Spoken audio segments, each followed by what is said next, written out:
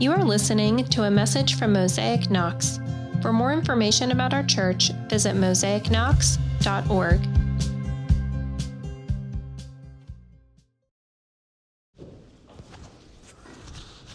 It is good to remember that while the library of Scripture is beautiful, it can, at least at first reading, seem somewhat strange, potentially scary, bizarre, or confusing. And because the internet is the gift that keeps on giving, mostly terrible content, but sometimes winners, we have memes. So, check this one out. Isaiah 34:7. And the unicorn shall come down with them, and their land shall be soaked with blood, and their dust made with fatness. Know your Bible. That's what it says. Did you know that the Bible has unicorns in it? This is one of about 6 times that unicorns are mentioned in the Scripture. Interesting. What about this one? Psalm 137:9. Happy is the one who seizes your infants and dashes them against the rocks. Great God you have.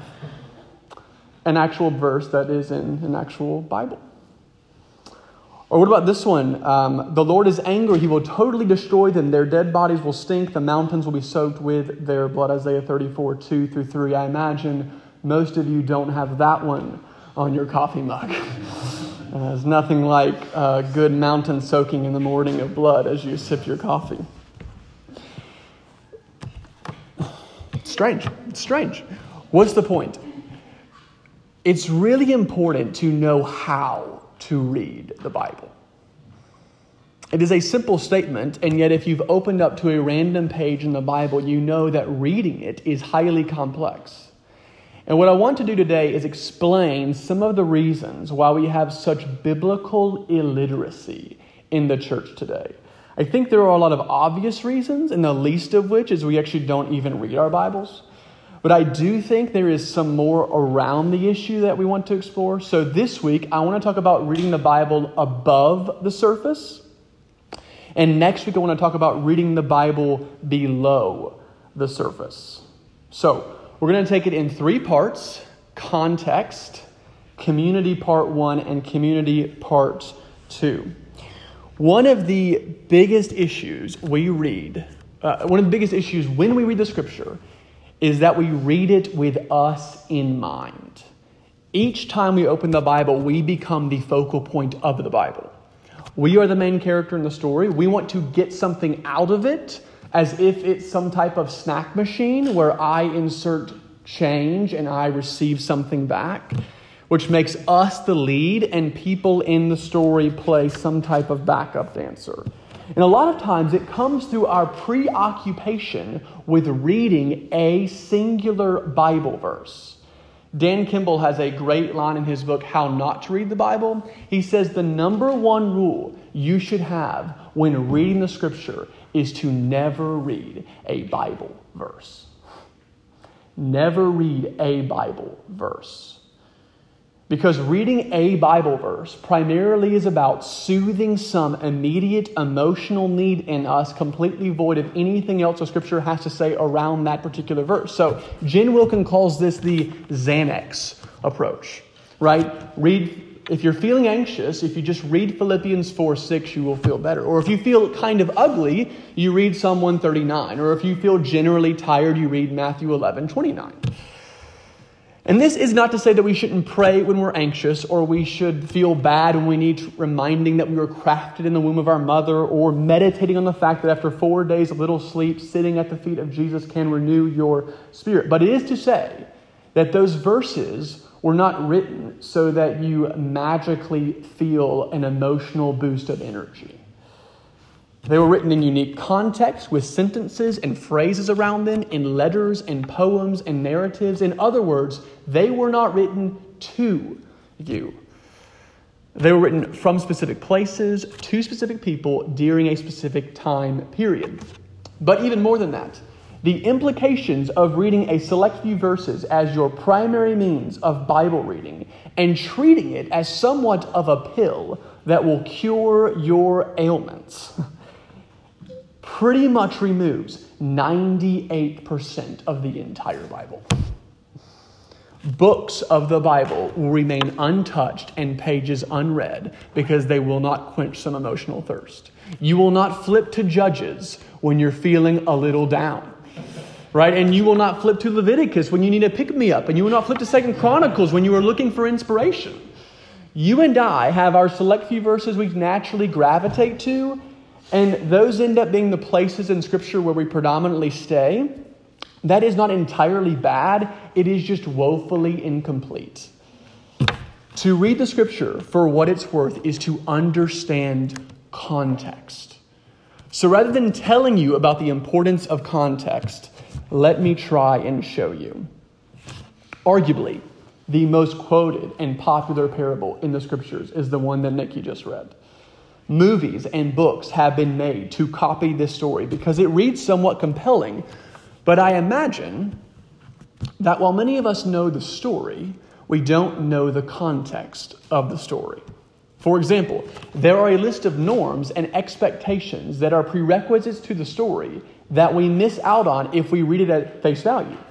The father is a well-off patriarch. He owns a big enough house to have hired servants, occupies a banquet hall enough to feed a neighborhood, owns fatted calves and herds of goats, hires musicians and dancers for entertainment. He is a highly respected member in the community, and transferring part of his estate to his son is a serious matter that would only be dealt with as the father approaches death, which it doesn't appear that he's doing.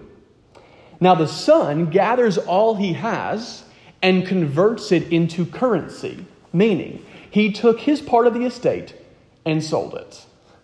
Now this is a huge deal because Jewish law in the first century did not grant children the right to sell any part of an estate until after the father dies. And they turn from the expected response of the father, which would have meant absolute disgust. The dad grants the son the right to sell, knowing full well that he is about to shame his entire family in front of a community. Now, in the Jewish world, there is something called the Ketzatza ceremony. When someone violated the code of ethics in a community, they would face the ceremony. It went like this. The village would bring a large jar, fill it with burned nuts and corn, and break it in front of the individual, all while shouting, so-and-so is cut off from the people, so-and-so is cut off from the people, so-and-so is cut off from the people. And the village would have nothing to do with him ever again. The lasting impression is shame.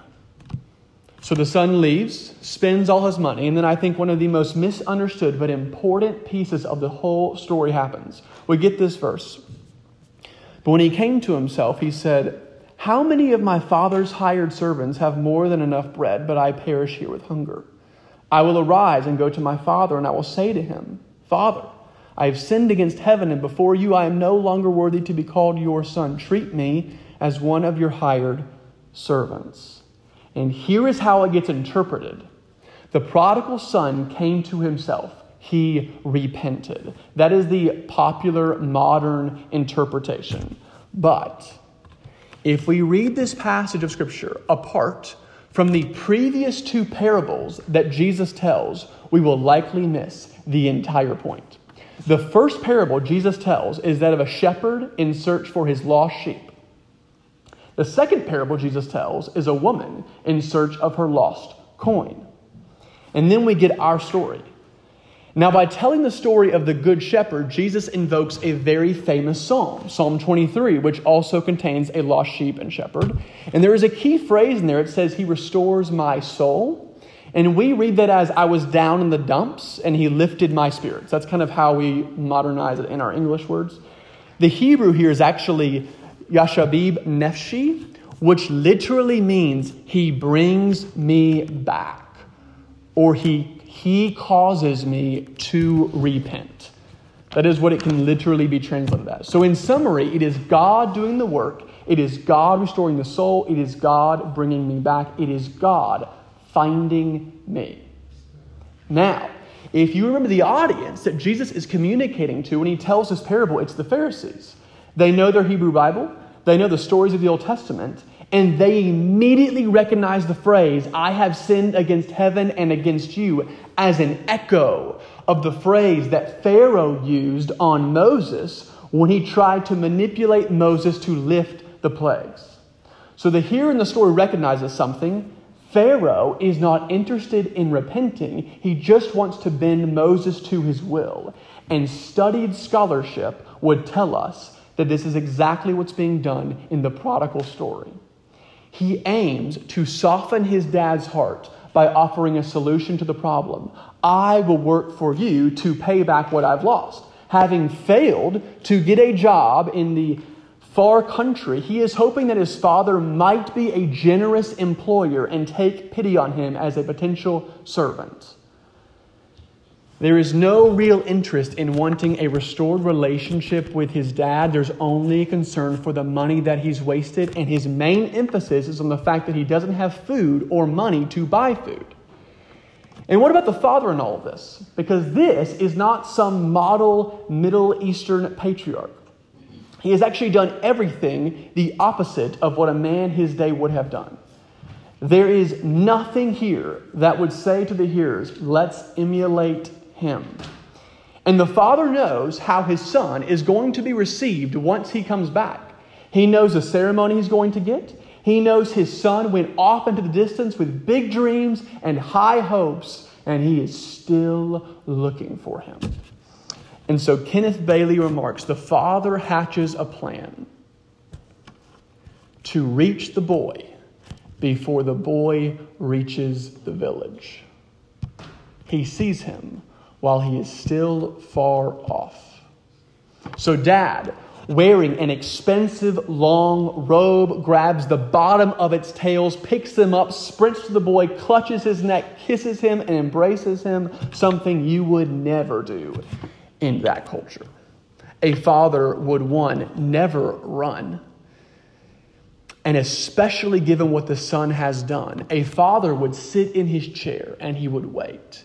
And it was the son who walked away from the father. And so the father is by no means obligated to go after the son. In fact, he's not even obligated to receive him back once he arrives. But there is something key here. We see the extravagant love of the father before we ever hear a remote confession from the son. The father does not wait for the son to speak, but he embarrasses himself out of a self-giving love that defines who he is. And then you see the son change from what he originally said. Father, I have sinned against heaven and before you. I am no longer worthy to be called your son. He omits the third phrase, treat me as one of your hired servants. Why was that omitted? Because he does what the invitation for all of us is. He finally accepts being found. He is just like the wayward sheep. He is just like the lost coin. The coin did not suddenly appear while the woman kept going about her day.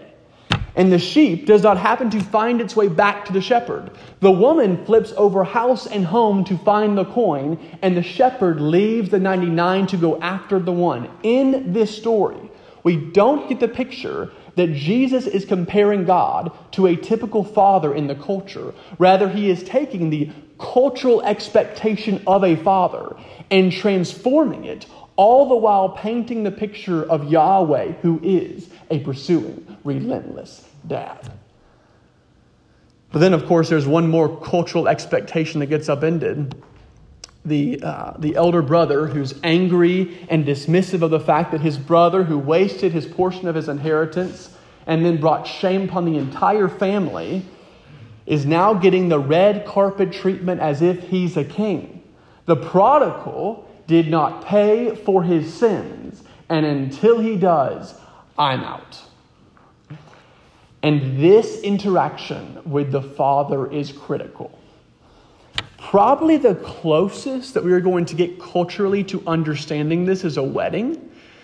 A rebellious, foolish child gets married, and the older brother at the marriage, instead of celebrating the marriage at hand, takes the opportunity to get into a public shouting match with his dad about how foolish he was in wasting even more money on this pathetic person.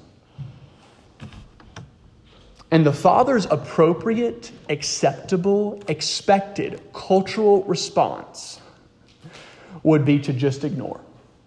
Ignore the son who is embarrassing himself and continue on with the party. This is not a boxing match, it is a banquet hall.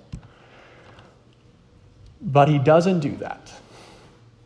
Once more, he stoops even lower to his oldest son, and he does something remarkable. He offers the exact same unexpected love. Instead of continuing with the party, he pulls his older son aside, humiliates himself to go and find one more prodigal, hoping that his older son will also accept being found. This is not the story of a remarkable father. This is a portrayal of the transcendent God who we call Father. Now, doesn't context bring the picture from black and white to color? Do you see how you could probably have made sense of the story on first read, but that it carries with it so much more punch when you understand backstory, cultural references, and unique expectations? And this is just one story in one gospel used as one example. The scriptures are full of these. It takes a little more work, consulting a few more resources, reading a bit more widely, asking a few more questions, but you open yourself up to a more startling reality of who God actually is. And then it becomes like it's the difference between raking leaves and mining for gold. We read the scripture like we are raking leaves, just one swipe across, and then we get our leaves. But mining for gold takes significant work, but when you strike gold, there is literally nothing better. There is so much more to be had in the story, but we got to get the context. And then, of course, contextually, it cannot be overemphasized. The whole of Scripture points to one man. The prophecies in the Old Testament, the Old Testament people are just archetypes of Jesus, foreshadowing the great prophet, king, liberator, Day of Atonement, the priest.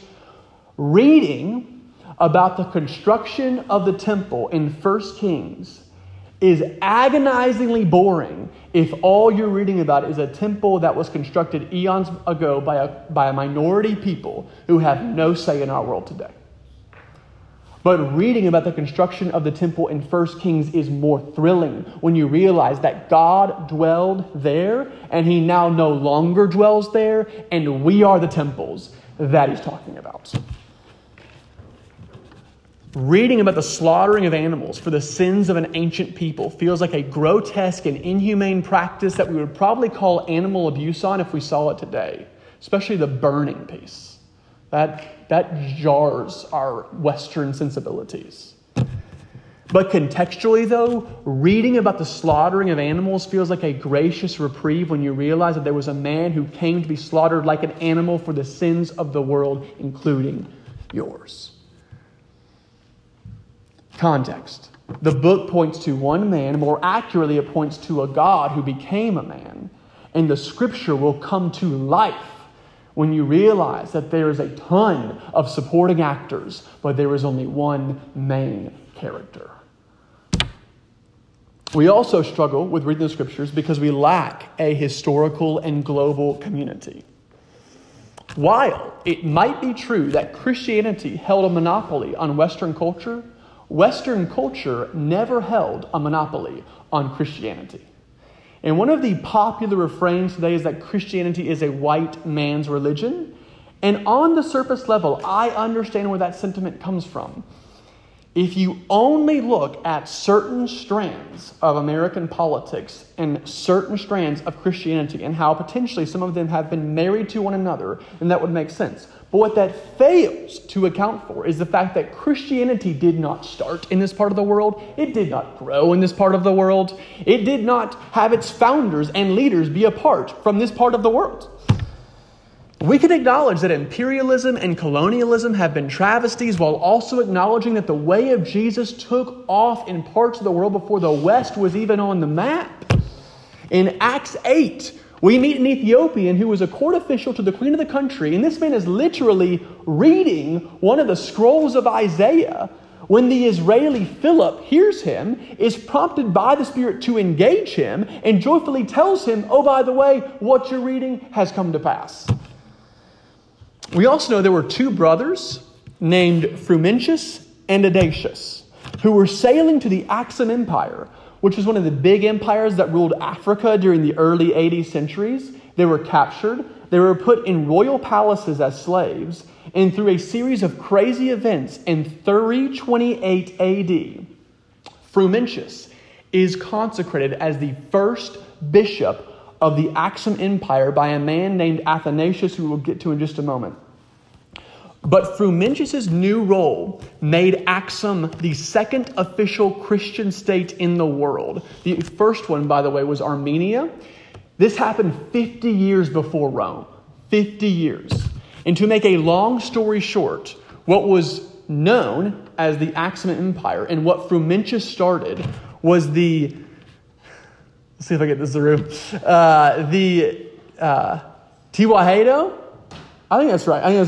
The Tiwahedo, if you're bold, right? If you're bold, you get it wrong, no one cares, right? But if you hesitate like I did, then it's weird. The Tiwahedo Church, okay, which is the oldest and most venerated institution in the countries of Ethiopia and Eritrea. Started from 328 AD, and it is still standing.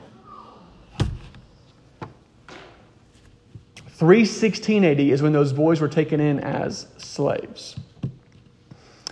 The man who deemed Frumentius the bishop was Athanasius of Alexandria, who was born in 293 AD, and he served as the bishop of Alexandria, which is known as Egypt now, for over 40 years, and was one of the leading voices in defending from the scriptures the deity of Christ, which was a doctrine that was under serious scrutiny because of something called the Arian controversy, which held the belief that Jesus was a created being and that he was not one with God.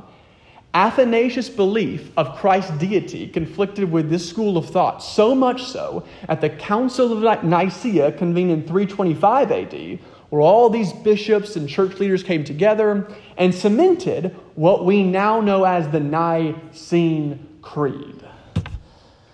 Lisa Field from the Jude 3 Project made an interesting observation this week. She said, in one of Athanasius' annual letters in 367 AD, he became the first person to name the 27 books of the New Testament that we still use today.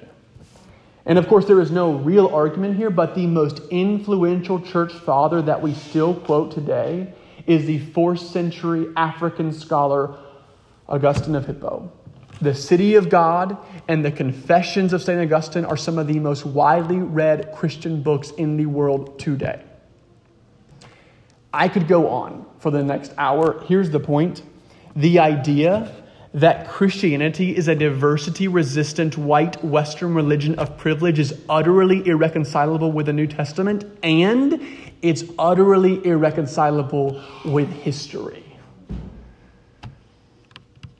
If we want to be people who love the Scriptures and understand the Scriptures, especially in our time and cultural flashpoint, then it would be good for our minds and our hearts and our hands to both read more history and to grapple more widely with the fact that the way of Jesus is a global movement started in the East and has slowly made its way to the West. And when we read the Great Commission, our initial instinct and tendency is to think, we need to take this gospel to the ends of the earth. True, might I remind us that geographically speaking, we are the ends of the earth relative to Jerusalem. If you are only reading the Scripture through your cultural lens, you will be blinded. It is just basic science. It doesn't mean that you can't find truth in the Scriptures. Of course you can. It doesn't mean that God won't reveal himself to you over and over again. Of course he will. But it does mean that you will only taste a very small sampling of who God is. God created a most beautiful, diverse world, and if we are to understand the world He created, then we must seek to listen and learn beyond the boundaries of those who share our cultural heritage and seek to listen to those who differ in cultural heritage but are imprinted with the image of the invisible God and have committed themselves to the way of Jesus. In Reading While Black, Esau Macaulay says this: "But if we all read the biblical text, assuming that God is able to speak a coherent word to us through it, then we can discuss the meanings our varied cultures have gleaned from the Scriptures. What I have in mind then is a unified mission in which our varied cultures turn to the text in dialogue with one another to discern the mind of Christ." If you are dependent upon yourself to read and interpret the Scriptures without any consultation from those who have gone before us, or those whose background is different than yours, and you are missing out on a couple of things. One is the riches of church history, and there are treasure troves of riches, and the beauty of God's people, and potentially some of your own blind spots. We have such a short memory. We are slaves to what is happening now. I remember a couple years ago, Sarah and I went to Rome, and we were literally standing around like the ancient ruins of Rome. And we were looking down at a literal city that had been built upon and built upon and built upon and built upon for the last 2,000 years. And all I kept thinking as I walked around the ancient ruins was, the world is so much older than me.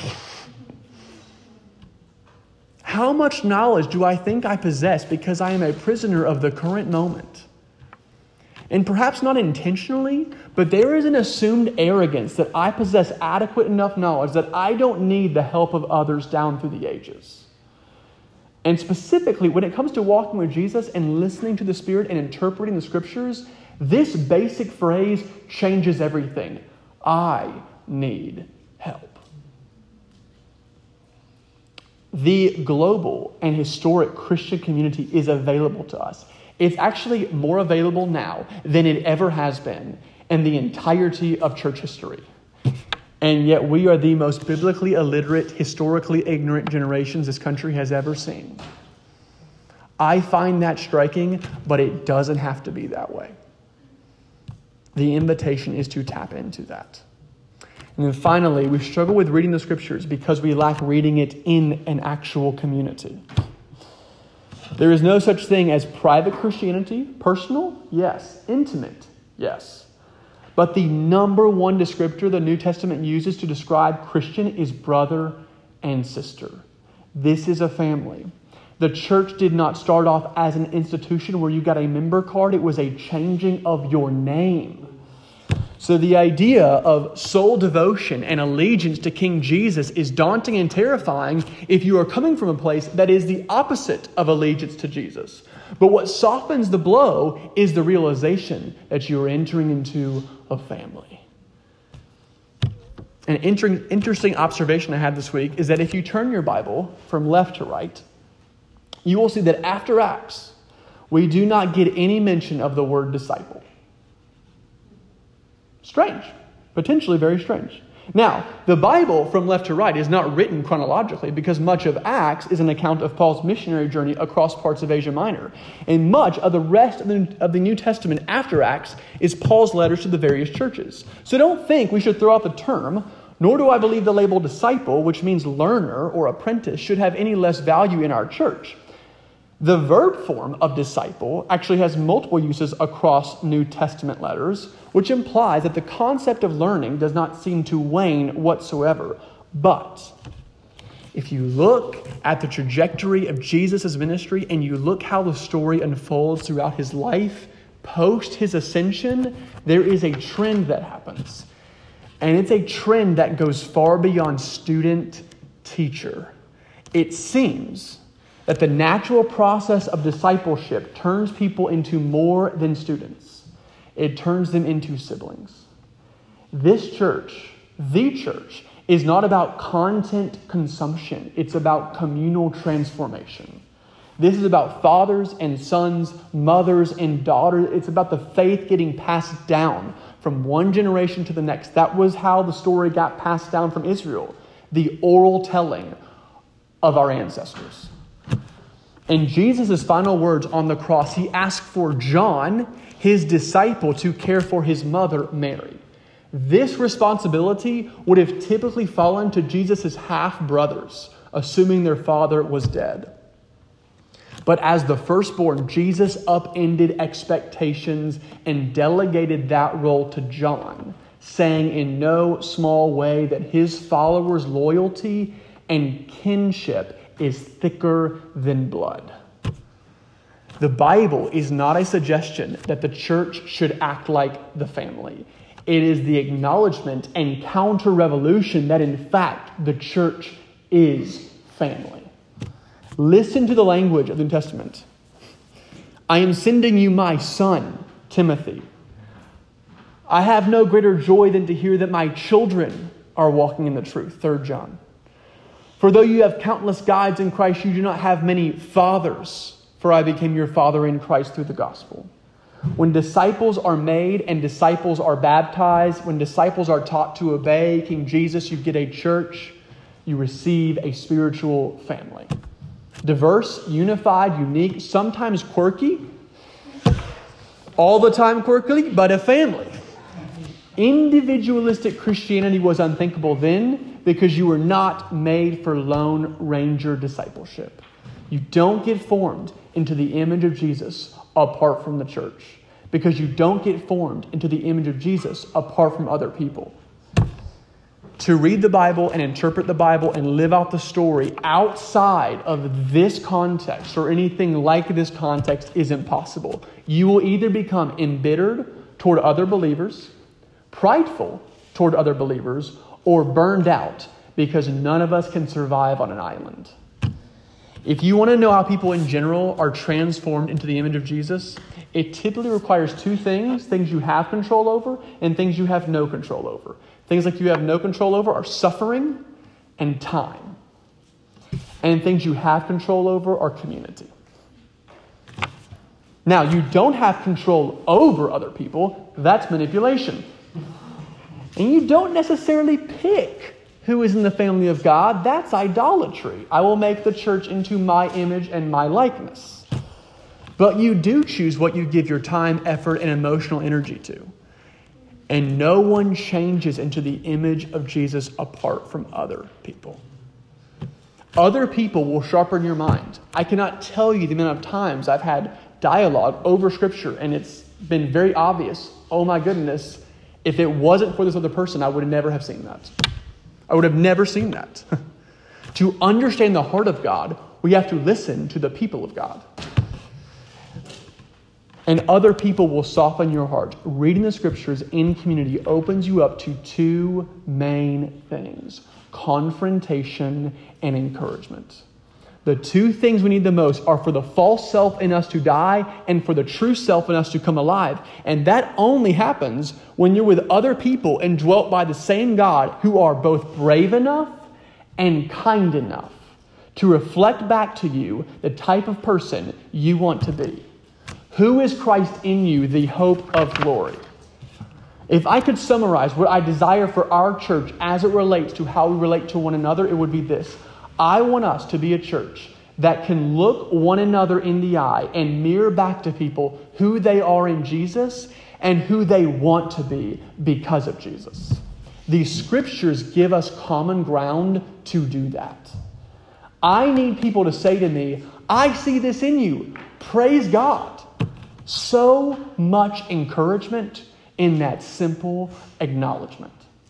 And I need people to say to me, I see this in you and I love you enough to call you to something more. So unbelievably helpful.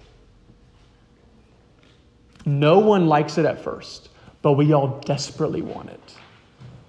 It's the moment where the flesh and the spirit meet, and it's the moment where we're like, ugh! Don't love that. That is the moment that God is doing something. Do not resist.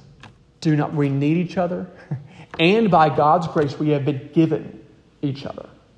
You are a gift to one another. So let us lean in and embrace the community of faith as we open the Bible together and seek to live out the family values.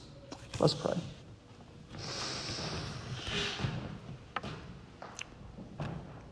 Lord Jesus, you have called us brothers and sisters, and we cannot wrap our heads around that. And we need your Spirit to help illuminate in us what you are doing through the Bible. The difficult parts, the hard parts, the tenuous parts, the frustrating parts, help us. We need you. We need you to speak through other people in this room.